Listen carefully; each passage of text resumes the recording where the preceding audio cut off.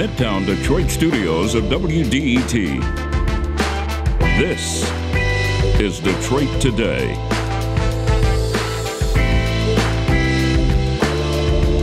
Lynching has finally become a federal hate crime in the United States after more than a century of failed attempts. We'll talk with history professor Eric Foner about why lynchings rose in this country in the first place and why anti-lynching laws failed to pass in the past. Then we'll talk with law professor Leslie Scott about the significance of the signing of the Emmett Till Anti-Lynching Act. That's all next after the news on Detroit Today.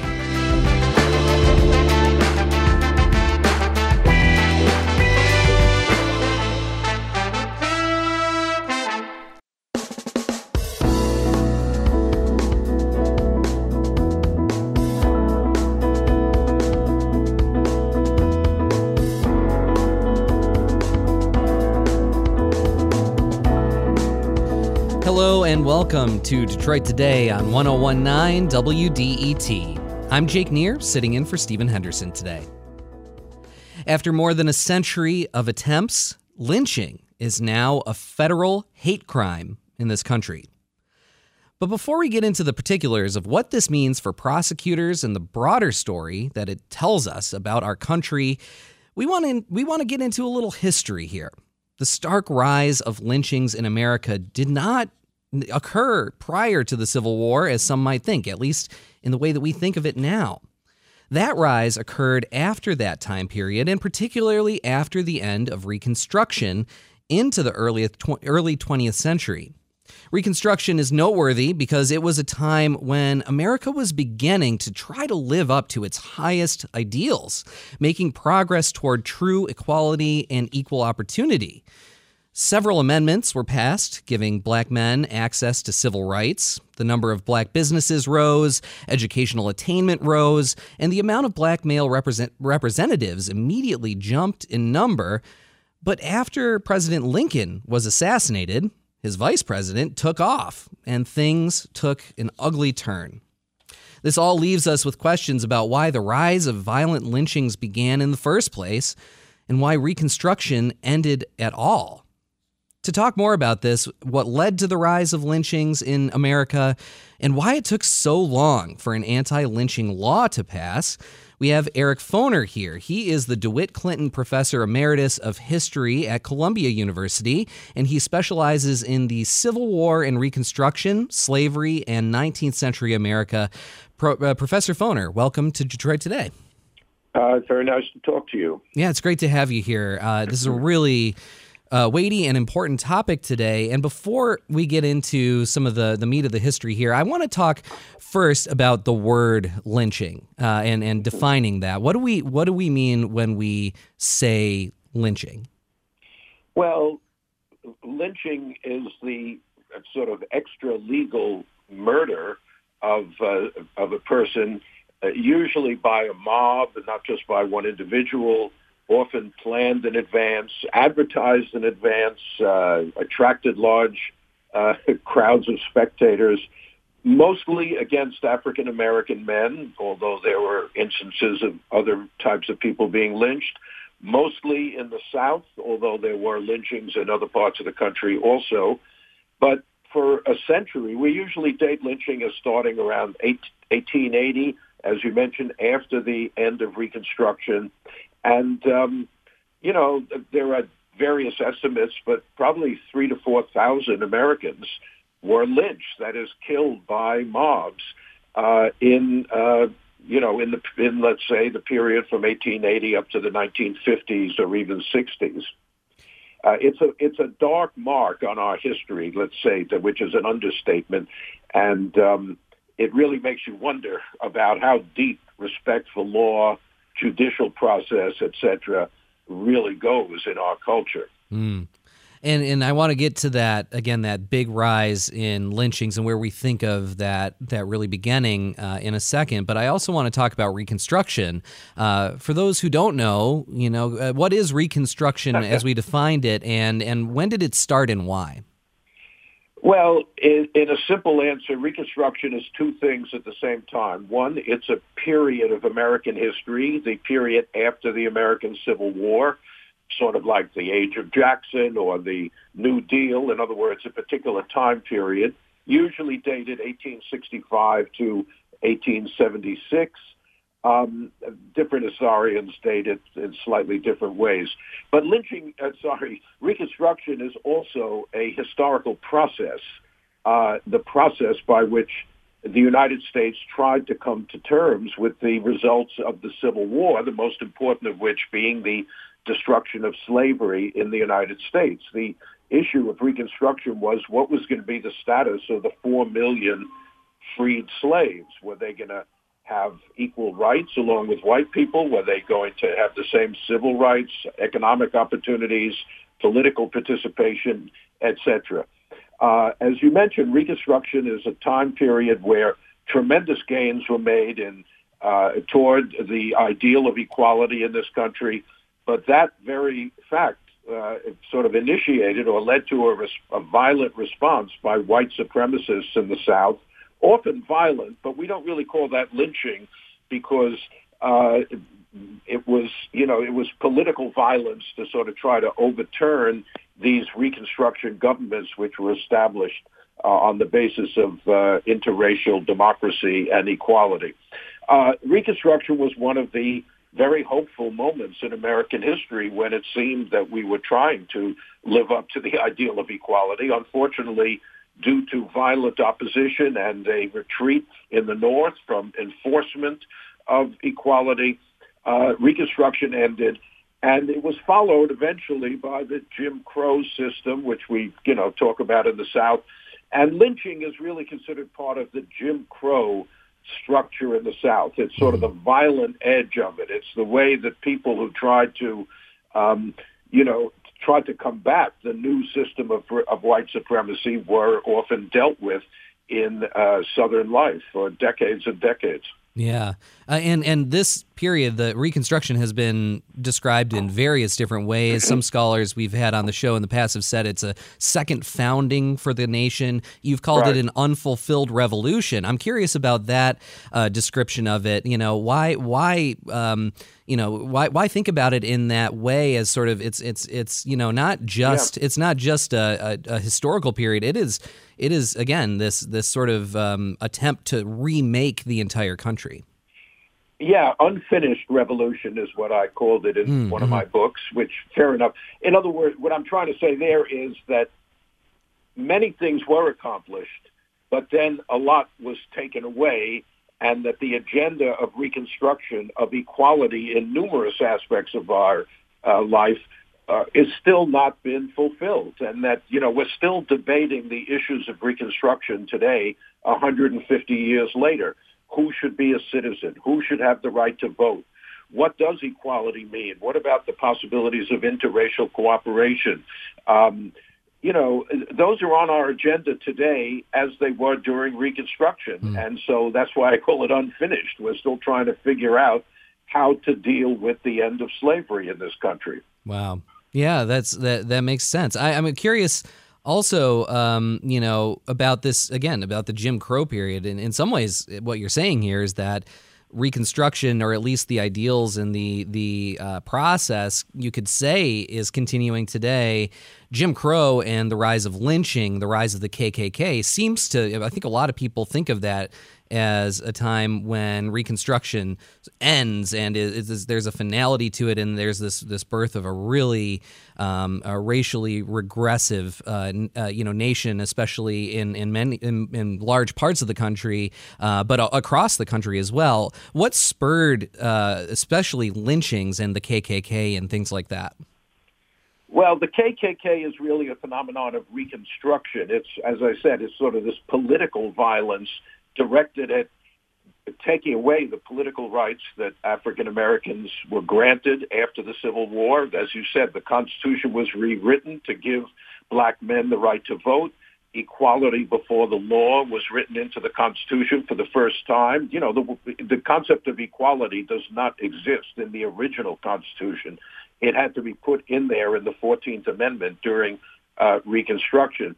As I said, lynching is one part of this system, what we call in a kind of quick way Jim Crow. With the system involved taking away the right to vote from black men, even though it's guaranteed in the Constitution, no longer enforced, cutting back enormously on black education in the South, an economic system in which all the good jobs were reserved for white people and blacks were relegated to the lowest paying, lowest skilled jobs in the South, and racial segregation eventually, where, there's this whole two different worlds created in the South for black and white people. And lynching is sort of part of the enforcement of this system. It's a way of saying, don't think you're going to get a fair trial in this region, or don't think you're going to get judicial process if you're accused of a crime. In fact, lynching is part of this degradation of the judicial system in the South, which also was reflected in the rise of the convict lease system, where thousands of black people would be hauled up in court for minor little offenses.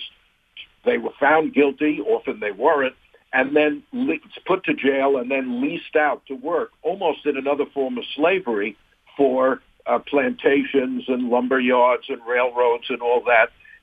Another form of unfree labor, using the courts to send black people to this kind of work. So, as I say, it's a comprehensive system. It's not just segregation, which we often associate it with, but basically the basic rights of black people put into the Constitution after the Civil War were just abrogated for a long, long period of time, from the 1890s all the way up to the Civil Rights era, and the second, sometimes called the Second Reconstruction, the movement of the 1960s. So lynching is part of an even bigger story, which is the retreat from the enforcement of the Constitution for many, many decades in our country. You're listening to Detroit Today on 101.9 WDET. I'm Jake Neer, sitting in for Stephen Henderson today. I'm speaking with Eric Foner, who is a professor of history at Columbia University, specializing in the Civil War and Reconstruction, slavery in the 19th century here in America. And we are talking about the end of Reconstruction and the rise of lynchings in America. Now, in 2022, many decades and many years after the end of this period that we're talking about, we finally have an anti-lynching law on the books in America, but it took that long. We want to hear from you. What does that make you feel about this country, the fact that we now do have an anti-lynching law on the federal books, and what does it mean to you and how you think about being an American and being part of this country that it took this long for that to happen in the first place? What do you think needs to be done to usher in a more equitable America, and how can we best live up to our ideals of equality, equal justice, and equal opportunity? The number on the phones is 313-577-1019. Again, that's 313-577-1019. You can also leave your comments on Twitter. Just use the hashtag Detroit Today. We'll try to work you in that way as well. And Professor Foner, I want to talk about, again, we've now seen progress in an actual, we actually have an anti-lynching law here in America, but I want to talk about where that process began and why we've had so many blockades to that in the first place. Talk about when people started talking about anti-lynching legislation and what happened to those attempts. Right. Well, first of all, during Reconstruction, laws were passed by the Congress to try to protect the rights of black people and protect them from this kind of violence. They weren't called anti-lynching laws. They were civil rights laws. They were enforcement laws, that is, to enforce the rights put into the Constitution in the 14th and 15th Amendments. They were on the books. Later, the Supreme Court and kind of abrogated most of those laws, took away from the federal government. Because, violent crime is mostly prosecuted in state courts in this country, right? If someone is murdered, that's a state offense, and the state government is supposed to prosecute you and punish you for committing that crime. But unfortunately, after Reconstruction, the South was in the control of white supremacists, and so people who murdered black people were often never put on trial, or if they were put on trial, they were quickly acquitted. You know, the most famous example going way into the 1950s, which was mentioned at the beginning here, was Emmett Till, the teenage boy who was murdered in Mississippi. He was put on, the murderers were put on trial, for a state crime of murder, but they were quickly acquitted. It took the jury, all-white jury, only a little while to say, no, forget it, basically. These people are not guilty, even though they were obviously guilty. And later on, some of them actually said they had been guilty long later. But, so the question is, what about a national law? Well, the problem is, as I say, the problem is the power of the South in Congress, and particularly the filibuster. To get a law through Congress with the filibuster required a 2/3 vote in the Senate to stop debate, to stop people from just talking forever and preventing a vote. And many times anti-lynching laws were proposed. It was proposed they were, to make it a federal crime, a national crime, not just a state crime. But they could never break the Southern filibuster. Southern representatives were all white after 1900 until way into the 20th century. They were all Democratic, and at that time the Democratic Party was the party of white supremacy. Today this has been shifted, and it's the Democrats supporting black rights and Republicans often not particularly interested in that. So you could not get an anti-lynching law past the Senate filibuster. Over and over again that happened. And so, there were some people who said, well, look, this is a violation of the rights of the states. The states are supposed to prosecute violent murders. But, of course, the southern states, as I said, proved unwilling to do that. Now, there are other laws out there. There are civil rights laws which make it a crime to conspire to deny someone their civil rights, etc. But simply making this kind of murder a federal crime has never happened until just the other day, as you say. So it sure took a long time. Yeah, absolutely. And of course, as you mentioned, the filibuster, this has been obviously a political hot button issue, and for more than a year now. But I'm curious, that comes up a lot is that, the filibuster has been used time after time through history as sort of a way to keep racist laws or prevent anti-racist laws from going on the books. So this is a pretty timely discussion. Yeah, in the debates now, you have the people who support the filibuster in the Senate. The filibuster does not apply in the House. The House, a majority can cut off debate. It's in the Senate where it traditionally required 2/3 vote. Now it requires 60 votes, but the supermajority to cut off debate. And yes, the filibuster historically in our country has been used for one purpose, and that is, as you said, to prevent laws which protect the rights of black people. Don't listen to those senators today who say, oh, the filibuster is really there to encourage cooperation between the parties, because if you need 60 votes, you're going to have to get both Democrats and Republicans, and therefore it creates a more cooperative setting in the Senate. It hasn't worked that well. The Senate is not exactly functioning in a cooperative way right now, right? Right. But also, that's not what it has been used for in our history. It is a racist practice. It has always been used to prevent legislation to protect black people. That's why the filibuster is still in there. And but of course, it makes our country look, how shall I put it, horrible and also hypocritical. We stand for equality. We believe in justice. And yet for a century or more, we did nothing to stop this mass murder of black people that was taking part in the South. Thousands of people lynched over the course of 1880 to 1950 or 60. So, one has to look at that history and be embarrassed for the real, course of events over the course of history in our country. Yeah, horrified, absolutely.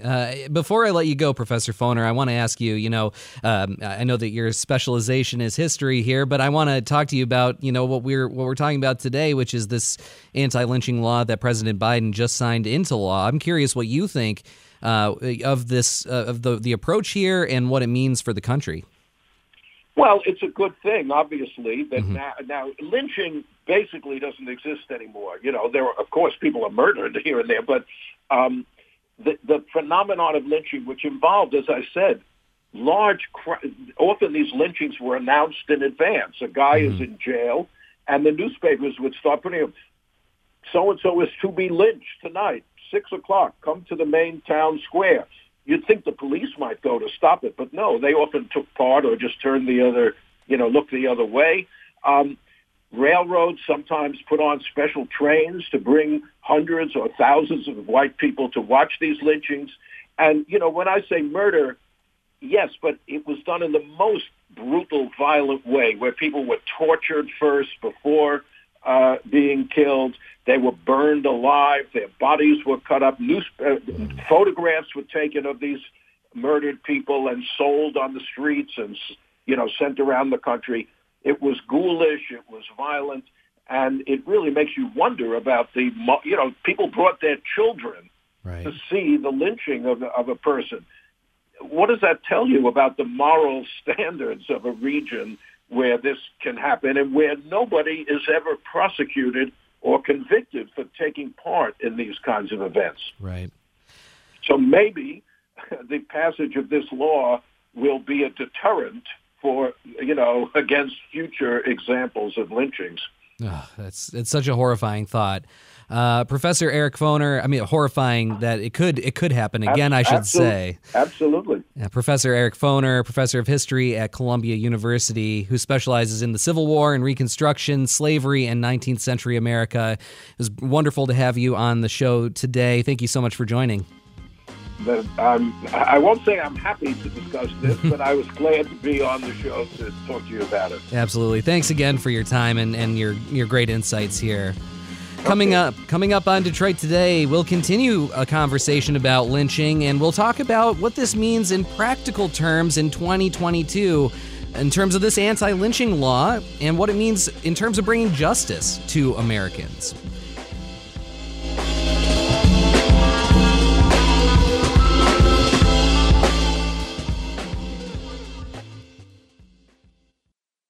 Bringing you news that matters.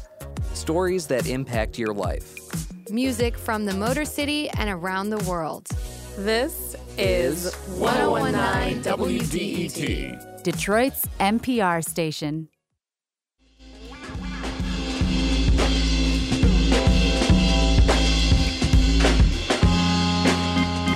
You're listening to Detroit Today on 1019 WDET. I'm Jake Neer, sitting in for Stephen Henderson today. The Emmett Till Anti-Lynching Act that many have yearned for has now passed. It's now law here in the United States. But that's after a century of stalls and blockades, and well beyond the point at which lynchings are as common as they were in the early 1900s in this country. And that leaves us with deep questions. Why did a law protecting citizens against such heinous acts take so long to pass? What does the law actually do now for people in 2022? And does its passage signify any sort of progress towards social equality in America? And I want to welcome another voice to this conversation. I'm very excited to talk with Leslie Scott, who is an associate professor of law at the University of Detroit Mercy, who studies these issues. Leslie Scott, it's great to have you here on Detroit Today. Thank you so much, Jake. It is so great to be here. Thank you for the invitation. Absolutely. So before we talk about the actual text of this bill, I want to take a listen to what President Joe Biden said about racism in America after he signed the anti-lynching bill into law. Racial hate isn't an old problem. It's a persistent problem. And I know many of the civil rights leaders here know, you heard me say it 100 times. Hate never goes away. It only hides. It hides under the rocks, given just a little bit of oxygen. it comes roaring back out, screaming. But what stops it is all of us, not a few. All of us have to stop it. Professor Scott, really powerful words there from the president, especially in the context of this. What does this signify to you? What was your reaction when, after, again, more than a century, President Biden was able to sign this into law? Right. I mean, very powerful words. And President Biden is right. Hate, it exists, and it may not exist as blatantly as, some of the forms that we think of when we think about lynching in the late 1800s and early to mid 1900s, as the last speaker was talking about. But, we can still feel those after effects of lynching. And we have some examples, right, that we could talk about of modern day lynching. So thinking, of course, about Ahmaud Arbery in February of 2020, and sort of that coming on the heels of George Floyd and Breonna Taylor. And, before that, you had James Byrd Jr., who was murdered by 3 white supremacists in 1998. And so I would agree with those who say that this law is long overdue, right? And it took too long, right, for this bill to be signed into law. But I have feelings of hope and optimism because, better late than never, I guess, as the saying goes. But I think that what's really important about this, and maybe we'll talk about this a little bit more later in the segment, is that, there are limits to what one criminal law can do, right? So criminal laws come in and they're sort of a way to try to bring some sort of closure or healing or peace to a crime or a social ill that's already been committed. And so by virtue of that, they're sort of coming in after the fact. No anti-lynching law can bring Ahmaud Arbery back, though, or those whose lives were lost before him. And so, we hope for some sort of deterrent effect with a law like this, but expectations of deterrence tend to rely, I think, on a flawed understanding of criminal behavior.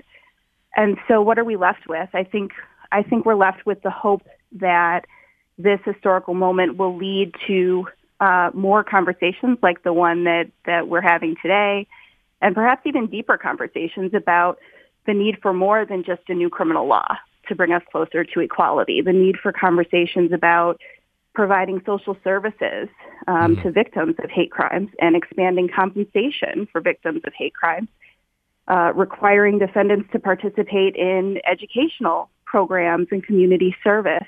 I mean, the other thing that I think is worth noting is that the vast majority of hate crimes in this country are not going to be covered by this anti-lynching law. The vast majority of hate crimes, somewhere around 98 to 99%, are property type of crimes, vandalism, simple assault, threats that do not result in death or serious bodily injury. And so for crimes like that, we need to think about, at some point, these offenders are going to be back on the street. So what can we do in terms of education and community service to prevent this from happening in the future? And conversations really about critical race theory in the classroom and teaching the truth to our young people about the history of lynchings and other types of hate crimes in America. As you know, that's another big, you were talking about the filibuster, right? Which is a big hot button issue. This is another one, right? Yeah. There's a lot of talk about not teaching the truth about African American history to young people, and I think that's problematic. And so this bill and this signing is really meaningful because I hope at least that it is prompting these kinds of conversations on the radio, but also in the classroom. Yeah. That is such an interesting point. And Professor Eric Foner of Columbia, before we ended that conversation at the beginning of the show, was saying that, he was talking about how lynchings in the definition that we often think of them, where people are invited, that it's an event, that, this is, there are hundreds of people in the street watching this happen, don't happen the way that they do then. And he was saying that it's not, that lynching in that sense doesn't exist. I'm curious what this law does in terms of, distinguishing what might count as lynching versus other hate crimes, or maybe even non-hate crimes. What are your thoughts about the way that we define this and the way that this law defines what lynching is? Sure. Yeah. So interestingly, the law itself does not specifically define lynching, other than to say that a lynching is a conspiracy to commit a hate crime. But I think we all have sort of a general understanding of what a lynching is. As Professor Foner was explaining, historically lynchings were these huge sort of mobs of people white people generally, who committed these extrajudicial and violent public acts of physical and psychological torture and killing of a person based on race. And oftentimes, lynchings were done sort of with impunity, or even implicitly or explicitly encouraged by law enforcement. So you don't see that form today, of course, but you do see other forms. And I will say, if we think about the purpose behind the lynching, the purpose was to exercise social control and reinforce the racial hierarchies that existed in the 18 and mid-1900s, early 1900s, and to reinforce segregation. And so there are sort of less overt ways of doing that today, including, I don't need to go into the details, but everyone knows about Ahmaud Arbery. That's sort of the most obvious example. So if we look at the text of this particular act and what it says, as I mentioned, it doesn't specifically define lynching other than to say it's a conspiracy to commit a hate crime. And so hate crimes are defined in the original act, which is called the Shepard-Byrd Hate Crimes Act. That was federal legislation that was signed into law by President Obama in 2009, and it's named after two hate crime victims. James Byrd was a black man who was killed by three white supremacists, so that would have been defined as a lynching. And Matthew Shepard was killed for being gay.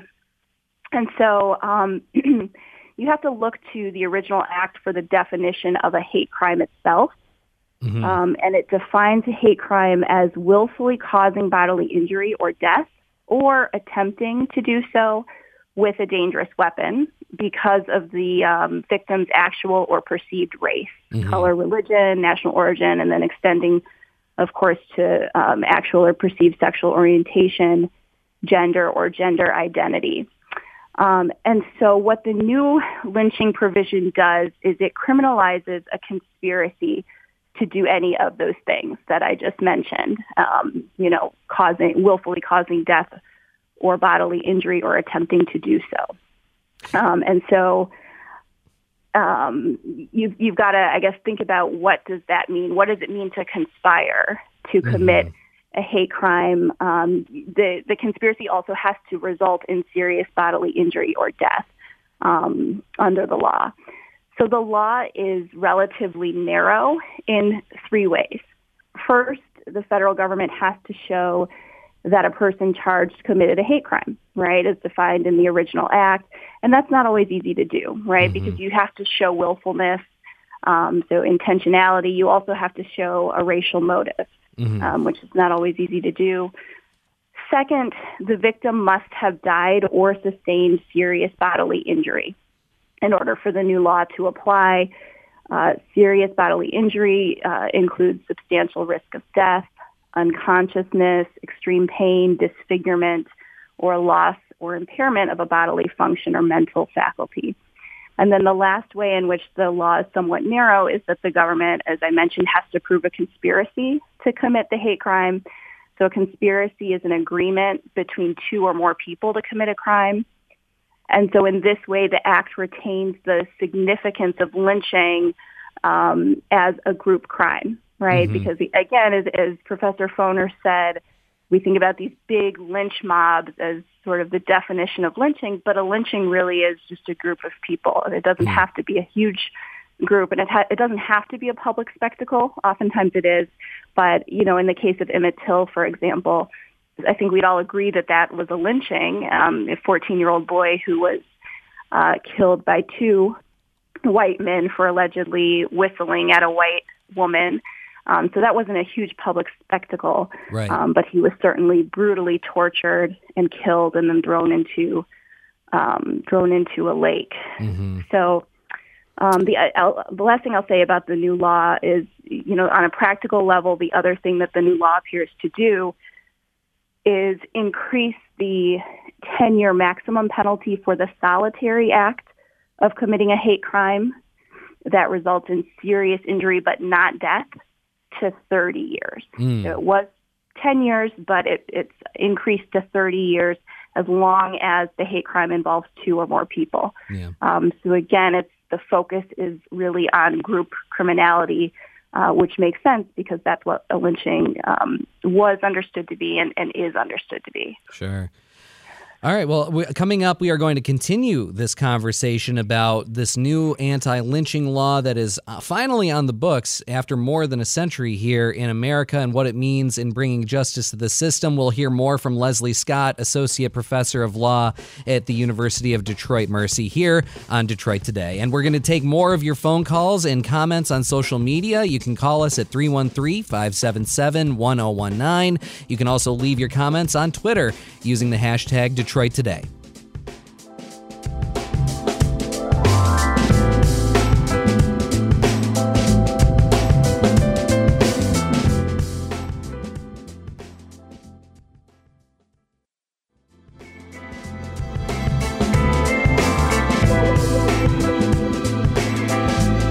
You're listening to Detroit Today on 101.9 WDET. I'm Jake Neer in for Stephen Henderson. We're talking all hour about the new Emmett Till Anti-Lynching Act, which was just signed into law recently by President Joe Biden.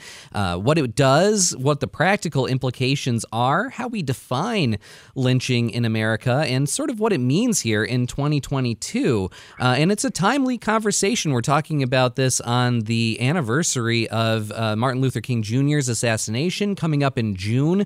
We will be coming up on the 40th anniversary of the murder of Vincent Chin here in Detroit, which I think also is another thing to think about as we're having conversations like these. And I'm talking with Leslie Scott, Associate Professor of Law at the University of Detroit Mercy. And we also want to hear from you. Of course, the number on the phones is 313-577-1019. Again, that's 313-577-1019. You can also leave your comments on Twitter using the hashtag Detroit Today.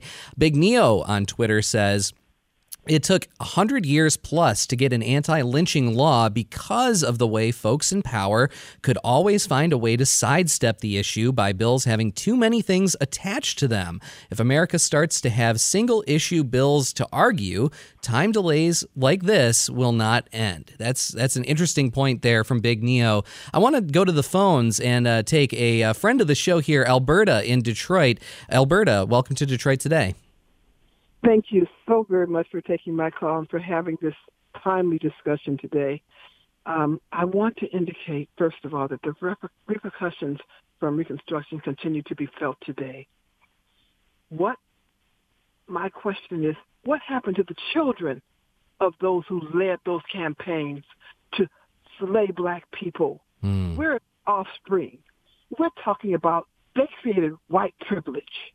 Is white privilege real? Yes, and this was the beginning of it. There are a few things I have to mention. Please allow me to. Absolutely. Number one, how can we create any sense of normalcy today? It would be difficult, but I think that we need to fund every existing black historical college to hire persons who can go throughout the country in black communities and recruit students starting in kindergarten for higher education. This program needs to be put on steroids. It should also include nonprofits across the nation who service black people. I will say this, America will never reach its height of greatness until the real true, tangible actions are taken to make all blacks whole. Albert, and let me not forget reparations. Reparations now. yeah. Yeah. Alberta, I so appreciate that perspective. It's always wonderful to hear from you on the show. Thank you so much for that. Professor Leslie Scott of University of Detroit Mercy, I'll give you a chance to react to what Alberta is saying there. And also, I think she gets to a really important point about this.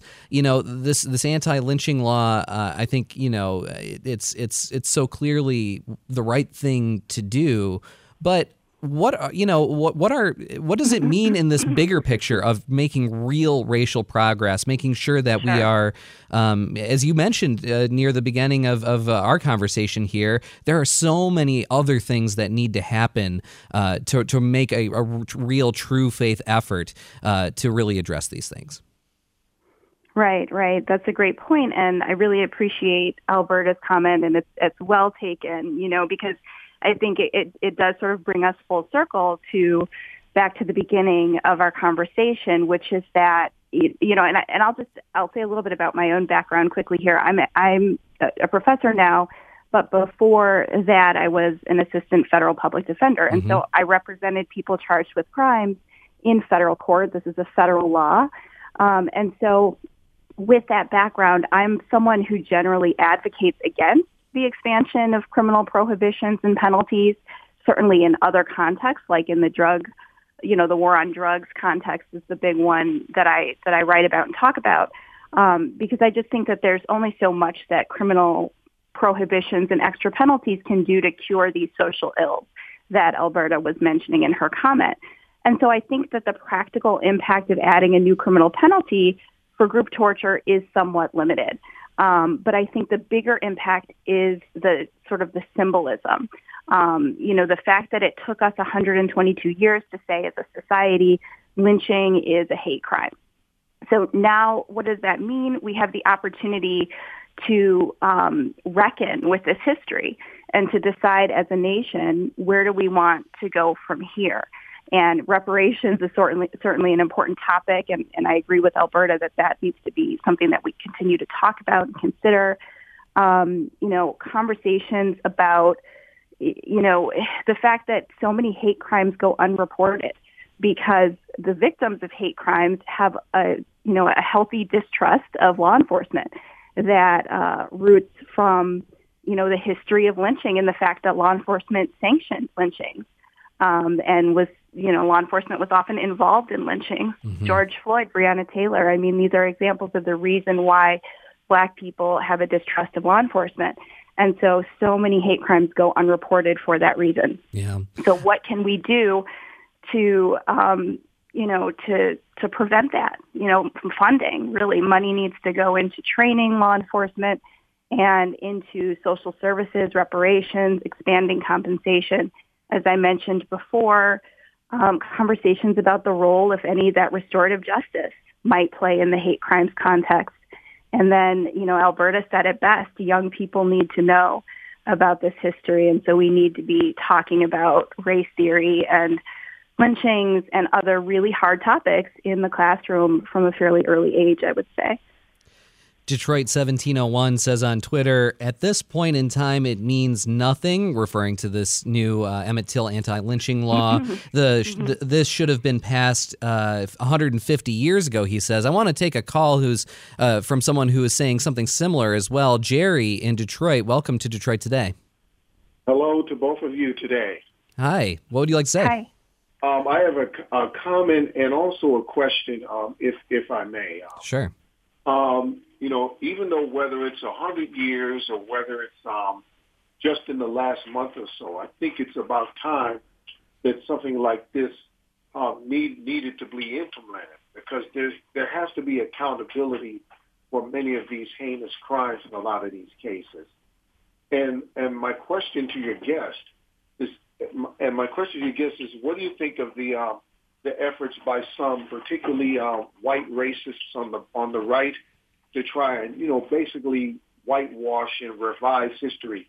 They're claiming that, you know the story about the so-called 1,300 white Republicans who were lynched, and to basically try to minimize and downplay what African Americans during that time. Mm-hmm. And I hear that, Jerry. Thank you very much for this point. Leslie, I'll let you respond to what Jerry's saying there. Yeah, I mean, it's obviously very troubling to me, and I think that, I agree with you. The first caller who said, this is empty, this means nothing at this point. I can understand that sort of initial gut reaction. It does feel empty in some ways when it took this long.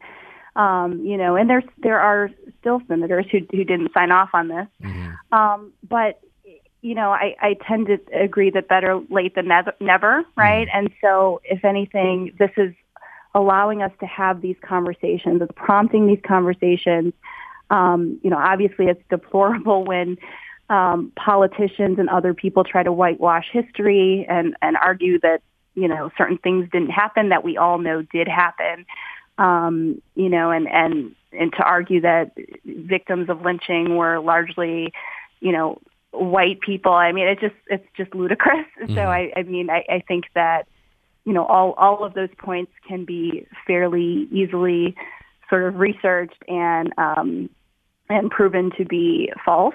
But it's important that, educators in particular are not afraid to have these conversations in the classroom, despite sort of the political, the political discourse, some of the negative political discourse around it. Mm-hmm. I do want to, if you don't mind, this is a little bit off topic, but it sort of goes back to your the first point that you made. The other caller who said, this took so long, and it's obvious racism. I agree that, racism has been an obstructing force when it comes to passing this law.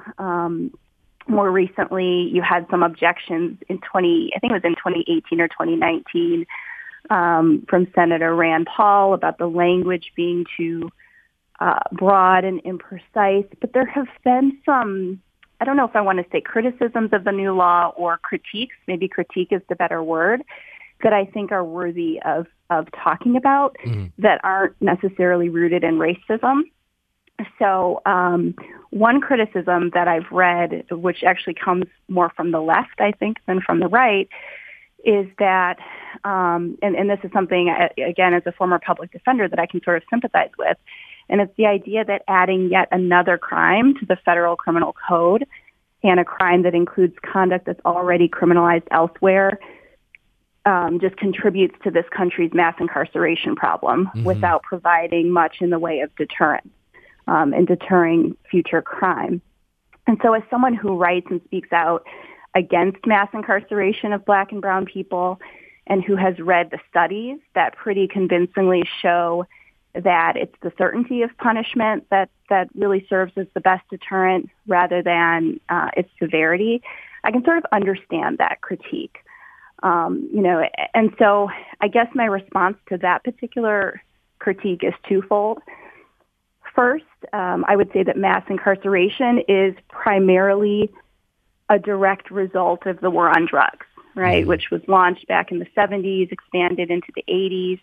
And so it was not, mass incarceration has not historically been a result of lynchings, punishment for lynchings, or other forms of violent crime. Mm-hmm. And so it's my hope that this new law will be used relatively infrequently, of course, if at all. Maybe it won't have to be used. Mm-hmm. The vast majority of offenders currently incarcerated are there for nonviolent drug offenses. And so the other thing I'll say is that, this country's harsh drug laws and policies had a disproportionate impact on people of color, and the anti-lynching law is meant to protect people of color. Mm-hmm. What'll be interesting is to see whether that happens, right? We know that drug laws have been disproportionately enforced against Black and brown people. And so I suppose the same could happen with this new hate crime law. That's something I want to think about a little bit more. Right. There is at least some support for this concern that was recently discussed in a report by Stanford Law School's Law and Policy Lab, along with the Brennan Center for Justice. And so this report suggests that Black people actually might be statistically overrepresented as offenders in hate crime offender data. That's interesting. And so that's interesting, and obviously that's a little bit troubling. Right. My other response is that, this law has been fairly narrowly circumscribed in the ways that I discussed earlier. And so, I think that the vast majority of people affected by an anti-lynching law will already be serving, long sentences, right? They'll already be serving life sentences potentially. Yeah, and I'm sorry, Professor Scott, I don't mean to cut you off. I only have 30 seconds, but I wanted to make sure I got this last question in, which is, we brought up some modern examples. Of course, Ahmaud Arbery, you mentioned George Floyd, Breonna Taylor. Are there specific, modern day sort of cases that we might know about that you think could have been affected or gone, that this new law could have had something to, could have changed anything about the outcomes? And again, I only have about 30 seconds. Oh, gosh, that's impossible to answer in 30 seconds. I don't know that it would change the outcome, right? It goes back to this idea of deterrence, and do we really believe that a new law that establishes a 30-year stat max is a deterrent? We hope so. But the problem with that reasoning is that oftentimes offenders just simply don't consider the consequences of their action. They're not thinking rationally before they break the law. A lot of people are just not aware of the potential penalties associated with their crimes. And lastly, they don't think they're going to get caught, right? Nobody goes out and commits a crime thinking that they're going to be caught. So, I don't know if this law would have prevented the Ahmaud Arbery's of the world, but it certainly punishes the conduct in a way that fits the crime, right? It is a lynching. Let's call it a lynching. Let's not be afraid to do that. But really, it goes back to the social services and expanding compensation, all the things we talked about earlier. I think those types of things are what we need to focus on in terms of prevention. Leslie Scott, Associate Professor. I'm so sorry. We're out of time. Leslie Scott. We could talk so much longer about this, but I really appreciate you having me on. Thank you so much for coming on. This is WDET-FM, Detroit's NPR station, your connection to news, music, and conversation. Thank you so much for listening.